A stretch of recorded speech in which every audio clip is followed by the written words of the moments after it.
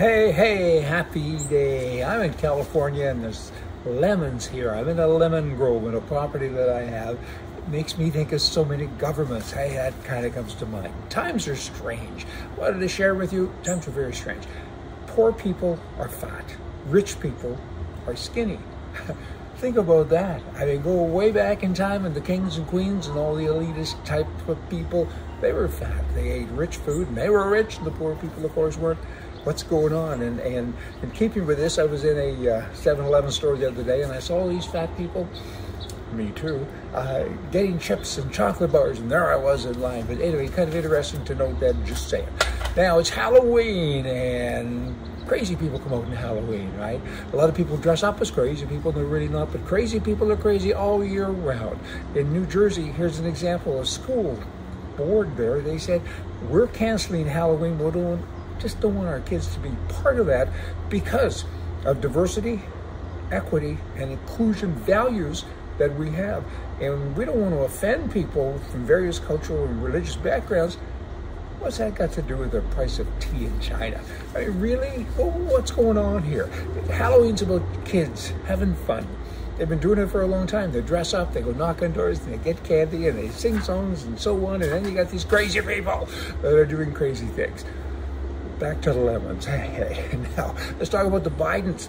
Now, the Republicans, they have been collecting records, bank records, and so many things, and they're still looking, and so far, they have found records that indicate more than $25 million has gone to the brother and the son of the sitting president of the United States of America. And they're still looking, and there's lots more to find. Other countries are similar, right? Have similar things, I should say. Look at Canada. I mean, we should go in there and do a little audit on that guy, the prime mistake. I mean, how much money is in his foundation? Billions of dollars, probably.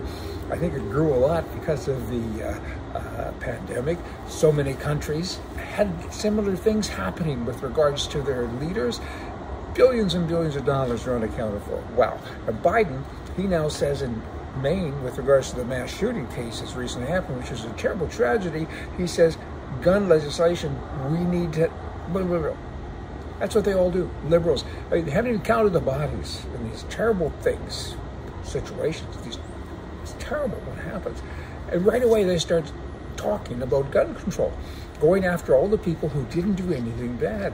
And Biden says, hey, you know what? We have to fulfill our duty to keep the American people safe. Well, firstly, the American people need to keep themselves safe because they are the first responders. I mean, a gun is one of those things that most people will go their whole lives without ever needing. Yet when you need it, you can't get one fast enough, right?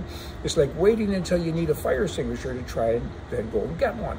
I mean, the fire is happening now and you're going to stores and knocking on doors and saying, sell me a fire extinguisher. Oh, but you put a bunch of rules in place because you're a Democrat. You voted against people having fire extinguishers.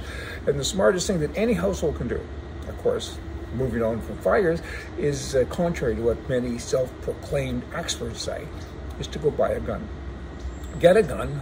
Get a lot of ammunition, learn how to use it.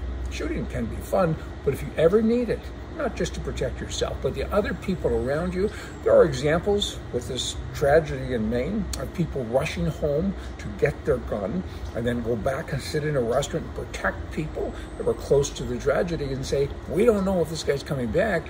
One guy was asked, isn't it up to the police? And he said, the police are out looking for the bad guy. He said, there are no police around, so I went home, I got my gun, I'm sitting here, and I'm going to help.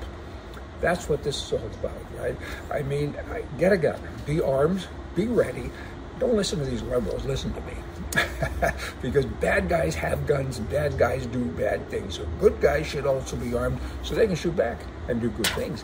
Like, for instance, in Ohio, it became the 23rd state in the entire nation to adopt this permitless carry rule, what constitutional carry is commonly referred to, that allows legal gun owners to both keep and bear arms without having to first obtain a government permission slip.